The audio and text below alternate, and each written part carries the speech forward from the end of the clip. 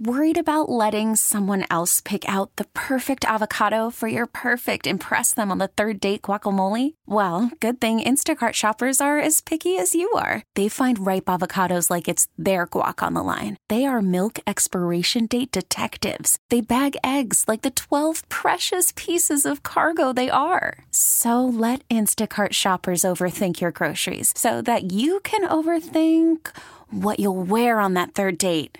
Download the Instacart app to get free delivery on your first 3 orders while supplies last. Minimum $10 per order. Additional terms apply. Hey, Rob Bradford here. I have set out on a mission with my good friends at FanDuel to prove what I have known for some time. Baseball isn't boring. Now I have a daily podcast to prove it with some of the most notable people in the baseball world, screaming baseball isn't boring from the mountaintops, or at least agreeing to come on our show. Players, managers, GMs, and yes, even the commissioner of baseball, Rob Manfred. It has been a constant wave of baseball's most powerful voices. So join the revolution. Subscribe and soak in Baseball Isn't Boring. Listen on your Odyssey app or wherever you get your podcasts. You'll be glad you did. It's a sign of trouble when the mayor-elect of a city like Chicago finds it necessary to issue a statement reminding the public that we should not demonize young people in the city. It may be even more problematic when there are people criticizing that statement, something that should be non-controversial. But here we are. This weekend, we're going to talk about youth, public safety, and equity with some people who are carrying on some vital conversations about all three. Hello, I'm political editor Craig Dellimore, and this is At Issue.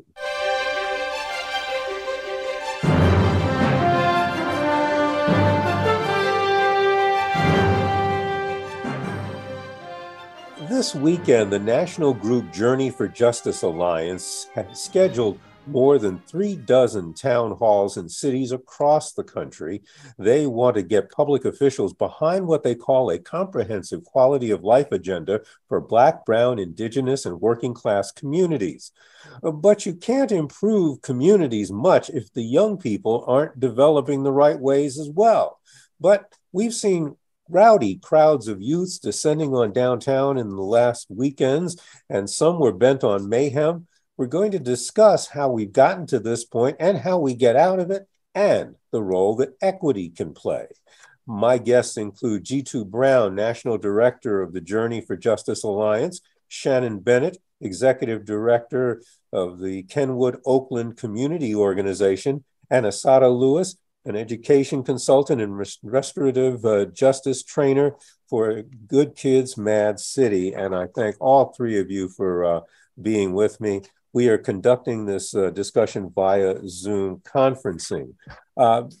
There's been a lot of attention on youth violence these days, but I want to first talk about the provocatively named, I think, Equity or Else Quality of Life platform. Jitu Brown, this is a Journey for Justice initiative. What's on that platform? Yes, sir. So thank you for having us this morning. And the platform was developed by grassroots organizations around the country. We reached out to groups across issue because of how philanthropy guides organizing, folks work on their singular issues, right? And so they may work on housing, youth, healthcare, even within education, people work within their own silos, testing, school to prison pipeline, stopping school closings. And so a lot of our work has been to try to break those silos and say that we're stronger together. But we're fighting the same wolf, which is structural racism, and it affects everything.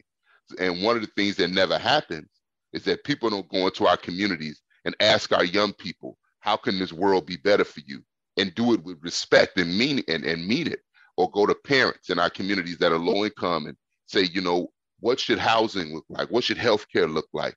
And what happens in our communities, Craig, is that people, first, most of the institutions in our communities are ran by someone else. And we understand that in the history of Black people, that has not been a constant. That has been something that has happened over the last 25 to 30 years. But then also they run those institutions based on their opinions of us, not based off our true realities and our lived experiences. So the Equity or Else Quality of Life platform was conducted through over 200 listening projects and town hall meetings across the country, asking that very question. How has racism impacted you in this particular area? And what's your vision for change? And then we came together in Baltimore last May, and imagine going into different issue rooms and reaching consensus with all this data that you've gotten from all these meetings. And then we publicly released the platform in September. We met with young people. We met with parents. We met with seniors. We met with folks that worked on affordable housing, food production and delivery systems, education, economic development, environmental justice. And we realized that this platform that we put together, folks got excited about it because it was aspirational, and it's based off really what we need, not what someone wants to give us, but what we need. That's why we say equity or else, and the or else, because a lot of people are concerned about that. The or else is simply saying if we don't have equity, then we have fascism. If we have state-sponsored sabotage of our lives, if we don't have equity, because the institutions that we're fighting for, most of white America takes for granted. Most of white America does not have to deal with a liquor store as opposed to a grocery store, right? They don't have to deal with underfunded, under-resourced schools, housing that you cannot afford to live in, so you have to work 2 and 3 jobs. We often say 2 or 3 pieces of a job instead of having, a career. Police that view your children as criminals and treat them as such. So I think the platform is really rooted in our real experiences, and there are amazing recommendations in there, like rent control as a federal anti-gentrification strategy,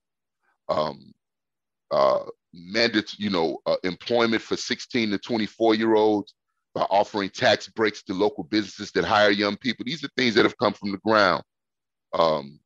Ending zero tolerance policies and making restorative justice and leadership development for young people a staple in America's schools.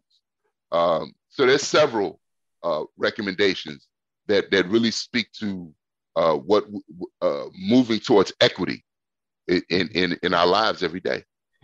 And Shannon Bennett, I know these are kinds of things that you are concerned with in COCO. And I also know that this platform is being tailored to the different locales, but an argument you're going to hear from people in power is going to be that in this post-pandemic recovery period, a lot of the things that you're talking about mean money, and that there's not enough money to do everything for everybody. What do you say when you get those kinds of arguments, Shannon Bennett? I'll just say lies. The lies they tell. First of all, we know that when you look at priority, when you do a budget, it's a moral document, and it tells what you prioritize. So if we have spent hundreds of millions of dollars on police corruption and abuse, that's where money goes. If we also have been the laughing stock of the country as Crook County, as I call it, of corruption of politicians, that's where money goes. If we look at the $1 billion budget of the Chicago Police Department, and when people say defund, we're not, everybody's not saying defund, but people are saying redirect some of those resources. That's where the money goes. So it's a priority. I don't believe that because we know how budgets work. One of the things that I will say is that part of what we struggle with as a community is that many times resources have never came to our communities. So historical disinvestment and underdevelopment in our communities. So that's why Jitu is talking about equity. We're talking about putting situations and giving us, not giving, but us earning and making ourselves self-determining what we need. So all of the things that equity or else is talking about is not talking about a government handout nor welfare reform. But who got the most welfare other than the corporate welfare when the crash happened in 2008? So, it's all in how people look at it. But I'll just get down to the root of where COCO stands on these issues. COCO is one of the oldest, if not the oldest, Black organization in the city of Chicago and the country. We have been at the forefront of challenging the powers that be and not waiting on the powers that be. We have been very forthright in stating that Black folk are self-determining, need to continue to be self-determining, and that we should build the futures that we want. So a lot of what pushback you hear about groups like the groups that we're talking about, it's because of just that. We're self-determining, and we have not settled for the narrative that's out there by usually white folk, I'm gonna be clear, and Black folk who have sold their souls. So I need to be really clear on that piece, is that the narratives that they talk about our young people in and that's out there for the most part are from others. I'm going to be real clear when I say to others. We have folk in our communities that are confused and they say things like lock them up and talk about stuff that happened, back in the day. But we have a new energy in this country, I think, in this city, that is a new generation of folk that are unapologetically stating what we want and moving to build it. So it's one thing to be a talking head, but most of the folk are on the other side where they have not put in the sweat equity historically to be in the interest of Black folk in particular. So that's what I'm speaking for right now, historically. So if you look at the folk who were quote unquote our leaders who stood up and endorsed the other candidate. You look at those folks' history, you look at their record, many of those folk were acting in self-interest throughout their careers. So this should not be. So we have to be clear. When you talk self-determination as a Black person in this country, you got issues coming from the right, the left, from in your house, from everywhere, but you just stay on that grind because you know what you need, you know what you want. We are the people most impacted by Black folk issues. Black folks should speak to what should happen to Black folks. So that's one way to frame it. Okay. Craig, can I add something to that really quick? Yes, go ahead. And then don't worry, Assata, we're coming to you too. Absolutely, Assata. We got you. I just Mr. Bennett he sparked something in me. There's very, looking at the conduct of young people and just saying it's bad parenting and lock them up. That's the status quo. Now, the status quo is underfunding schools, closing schools, and acting like that's not impacting young people's daily reality. It's not impacting whether they go to school or not. It's not impacting the quality of education in their school. And then looking up and being suddenly confused about the results. And, many of the people who carry that status quo were silent, Craig, silent, when they were shutting down Black schools in this country. And I was at those school closing hearings where mothers were in tears and they were passing out and they were saying, please don't close my school. And elected officials, Black, white, brown, was silent as they ravaged our young people. As young people walked out of school, young people organized everything they could, and they looked to their supposed leaders and they were tumbleweeds. But we stood with those young people. And as Mr. Bennett said, unapologetically said that, no, you're not going to just destroy our education institutions. As a matter of fact, we developed an entirely different education model called sustainable community schools and ended up beating one of the most powerful Democrats in the country, Rahm Emanuel, to save Dyett High School, which laid the groundwork for sustainable community schools across the country. So we are the leaders we've been waiting for. This is not a time for cowering. This is not a time for shuffling and just using the same old tired rhetoric about locking young people up. We did that during the crack epidemic. Where did that get us? It's a time for courage and vision. We have to get to the root causes of why we're seeing what we're seeing. And you get to those root causes by actually talking to young people, by talking to people in our communities, and not making policy based off your opinion. An opinion is just what you think. It's not fact, right? But we've done that to our communities too often. So I just wanted to add that piece. Thank you. Understood. And so let's talk to somebody who's young, or at least much younger than us, because I've known you two for years. Assata Lewis, let's talk about some of the primary concerns for young people that are embodied in this platform, but also what you're seeing out in the neighborhoods. Yeah, for sure. And thank you again for having me. And I've really enjoyed hearing everybody's perspective, and I wholeheartedly agree with everything that's been said. I would take it even a step further than just listening to young people and say we need to bring young people to the table and give them positions of power, right? That means that they need to be actively part of the decision making. They need to be actively part of the policies that are being made. Too often, I feel like, especially when I was young, because you talk about the school closings, I was, maybe 15, 16 when all of that was happening, right?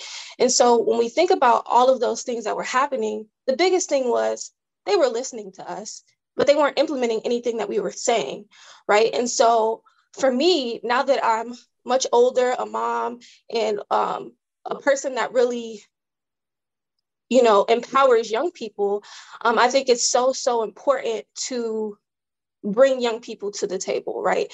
I think one of the biggest reasons why young people, feel so angry is because they've been so isolated. I don't even think we got to the point of talking about what the pandemic did to young people, right? There were years of isolation and not knowing how to connect with people, or even knowing what it means to connect with people. Not to mention what the environment around our neighborhoods make you feel, right? It's bigger than just like how it looks. It's also about the feeling, right? It feels depressing. It feels filled with death. And a lack of joy, right? So how can we begin to bring joy back to our communities? How can we begin to bring beauty back to our communities? How can we begin to bring smiles back to our community, right? And people truly feeling empowered to be in their own communities, but also not be demonized for wanting to go downtown. Like that, it's ridiculous. Like, I remember when I was 15, 16, downtown was the place to be, especially if you didn't have no money, especially if you didn't have, you go downtown and you see all the access, all of these great, beautiful things, and you want to experience that. You want a piece of that. And so I think it's really disheartening to hear the rhetoric and the dynamic around the way people view young people, because it's almost as if they're disconnected from them. So how can we begin to bring some intergenerational healing amongst all of us? Because there's a lot of healing that needs to happen amongst our generations, all of them. And we're going to talk about that exclusively in just a second. You are listening to WBBM News Radio's At Issue. I'm Craig Dellimore. We're talking about youth and public safety and equity. My guests are Jitu Brown, National Director of the Journey for Justice Alliance, Shannon Bennett, Executive Director of the Kenwood Oakland Community Organization, and Assata Lewis, who is a restorative justice trainer and other things with Good Kids Mad City, a group that's been very much in the center of all of this. And let's talk about what would constitute equity when it comes to dealing with young people. I think Assata very eloquently talked a lot about that. But yes, police and the authorities need to treat young people with more respect and to acknowledge that they should come down. But let's face it, we also have some young people coming downtown specifically to do mayhem. And I mean, jumping on cars and beating up people is not coming downtown to have a good time. So how do we deal with that dichotomy where you have people who legitimately want to come downtown and enjoy downtown, and frankly, even in their neighborhoods, and those people who are bringing guns and causing trouble? Shannon Bennett? I'll start with this, Craig. How much money does the city of Chicago pay for cleanup after Lollapalooza? Mic drop. See, they're not demonized. They're not talking about the exact same behavior. It's even more filled with drugs, but those children are mostly white. So that's one thing that, again, perspective. How do white young people's behavior, how is it viewed versus Black and Latinx? So get off of that crap. Is their behavior of jumping on cars and vandalizing and attacking people acceptable? No. So nobody's saying that. But to just couch all of the activity in that, the majority of those young people are just downtown. They go down to have fun. They go down with their groups of friends. Now, what we need to look at is why do they venture downtown? Why for generations? Since I was young, and that's been a minute, did I get on the Green Line leaving the west side of Chicago to go down to the Woods Theater, go down to the different places, the arcades back in the day? Because most of those things were not in our neighborhoods. So when you got elected officials who had sat on their thrones and eaten at the trough on behalf of our people, I'm going to walk out, guys. I know it's loud. And they have gotten away with disinvestments and not doing their jobs. So that's why the neighborhoods are like they are. But I would go another step, and I would just say this. If our young people were treated and had the resources as you have in Winnetka, or you have in Evanston, Oak Park, then a lot of the behavior and a lot of the attraction to downtown would be lessened. But they have a right to be in that space. Right now, today, this weekend, we have to look at historical disinvestment, historical racism. We have to talk about the abuses that Black folk who don't have a backbone took under Mayor Daley. Let's talk about it. How in the hell did Daley get away with disinvesting in neighborhoods and telling you when you can build affordable housing after they tore down the public housing? So it's really clear why we're in this situation. So what we have been doing for decades is building and structuring institutions through leadership development. So Assata eloquently said it. Youth have to be in leadership roles, not tokenism, not talking to after the fact. Anything about youth, for youth, has to be through youth. That's where we are definitely, that's the mission of COCO, Journey for Justice, and I dare say, Good Kids, Mad City. So that's what's happening. There's a disruption happening in this country. And the people, the powers that be don't like it. It's really time for some people to step aside. Assata Lewis, let's hear from you on this too. Absolutely. I feel like, yes, Mr. Bennett, you eloquently explained it as well. But I want to address a few more points, right? We know that hurt people. That's just a fact, right? Unfortunately, in our communities, there are a lot of young people with a lot of hurt, a lot of residual anger, a lot of pain, and there's not really healthy outlets to express it all of the time, right? One of the things that's super important to, Good Kids, Mad City has been our Peace Book Ordinance that we've been trying to pass for over 2 years because it addresses some of those issues, right? It not only offers a structure and an umbrella for which all of our organizations can work through and receive funding to support each other and to support our communities, but it also has an activity component, which empowers and pays young people to plan events at least 4 times a night for young people to come to in their neighborhoods. And so neighborhood by neighborhood, ward by ward, there will be plenty of things for young people to do. The problem is, and this has been stated plenty of times, is that this city chooses to invest in violence. It chooses to invest in police who historically have not prevented crime. So unfortunately, what's going to need to happen is a true investment in our communities, because we know at the end of the day, communities have the answers. Young people have the answers. We keep each other safe. It takes how long for a police officer to respond to, an incident that happens? I heard a story on the news where, 2 young people were getting jumped on. A bystander jumped in front of a cop car to try to stop it. And they drove past her and drove past the entire situation and then turned around and said, well, there's nothing we can do. What is it exactly that police want to do? Because everybody's saying they can't do their job. What exactly is their job? Is it to beat people? Is it to harass people? Is it to, arrest people with no clear cause? It just doesn't make sense. So I think we need to be more clear around what it would look like for us to actually put more effort and put more money and not just talk and not just back into our communities and our young people. We need to show them that we invest in them. When they closed down our schools, they showed a clear disinvestment and a clear disinterest in young people as a whole, which made them feel like they weren't cared about. Jitu Brown, I want to ask you about and I will acknowledge that I have, been thinking about this, obviously, for the years that we've been looking at all of these issues. Mm-hmm.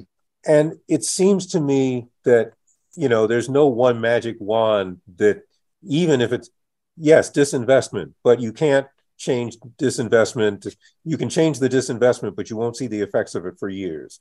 You can't wave a magic wand and have everything change. There's not one thing that people can do, but does it have to be a number of things? Do we also have to deal with the kind of rage that Assata Lewis talks about? Do we also have to deal with parental responsibility? Do we also have to deal with how police really police the communities? I mean, is it like 15 different things that all have to happen at the same time before we can have real success?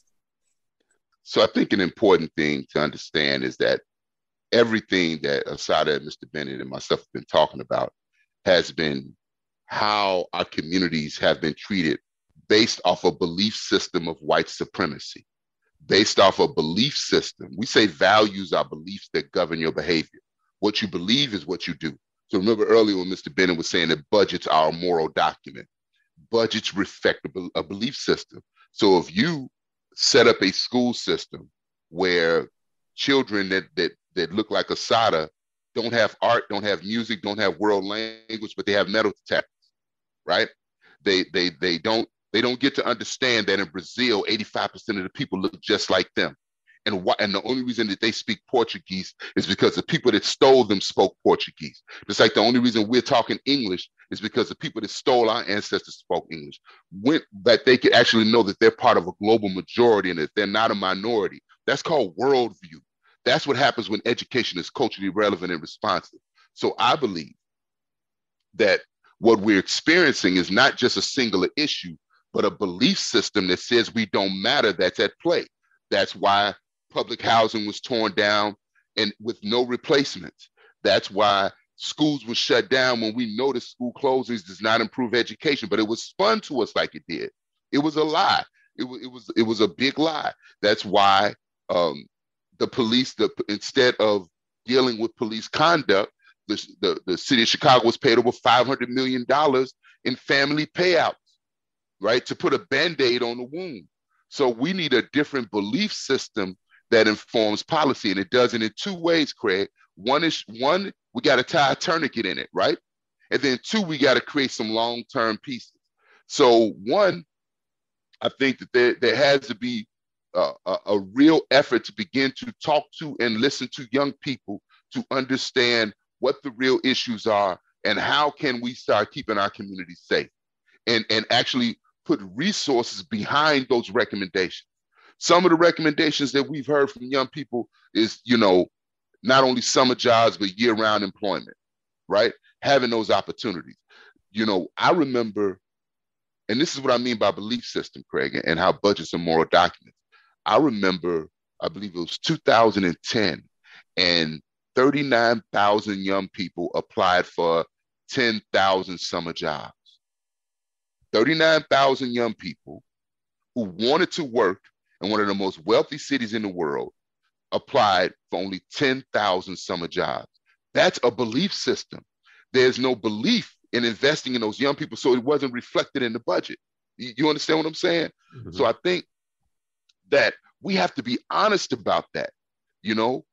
We have to be honest about why we see what we see and not retreat to the cowardly thing about that people often do, just saying where their parents at. Yes, there's parental responsibility, but there's also these young people. We come from communities that have a particular condition, right? And I'm going to have to stop it there because we are well out of time, but this has been one of the faster half hours that I've had on the air. But thank all three of you. That was Jitu Brown, National Director of the Journey for Justice Alliance. Also with us has been Assata Lewis with Good Kids Mad City, and Shannon Bennett, the head of Kenwood Oakland Community Organization. I thank all three of you for spending the time with us. Thank you. If you'd like a copy of this program or just to hear it again, please visit our website, WBBMnewsradio.com. There's a link on the homepage. You can also find our podcasts on Odyssey.com. We'll be back next week with another edition of At Issue, and I hope you'll be listening. Until then, I'm Craig Dellimore, 105.9 WBBM. Baseball is in full swing. NBA playoffs are heating up, and your NFL team is gearing up for training camp. Listen to the latest on the teams you love here on the Odyssey app. The biggest sports radio stations in the country, providing unrivaled local coverage of their teams, all in one place. Exclusive interviews with players, coaches, and team executives, streaming live and always available on demand. Stay in the know with your favorite teams right here on the Odyssey app.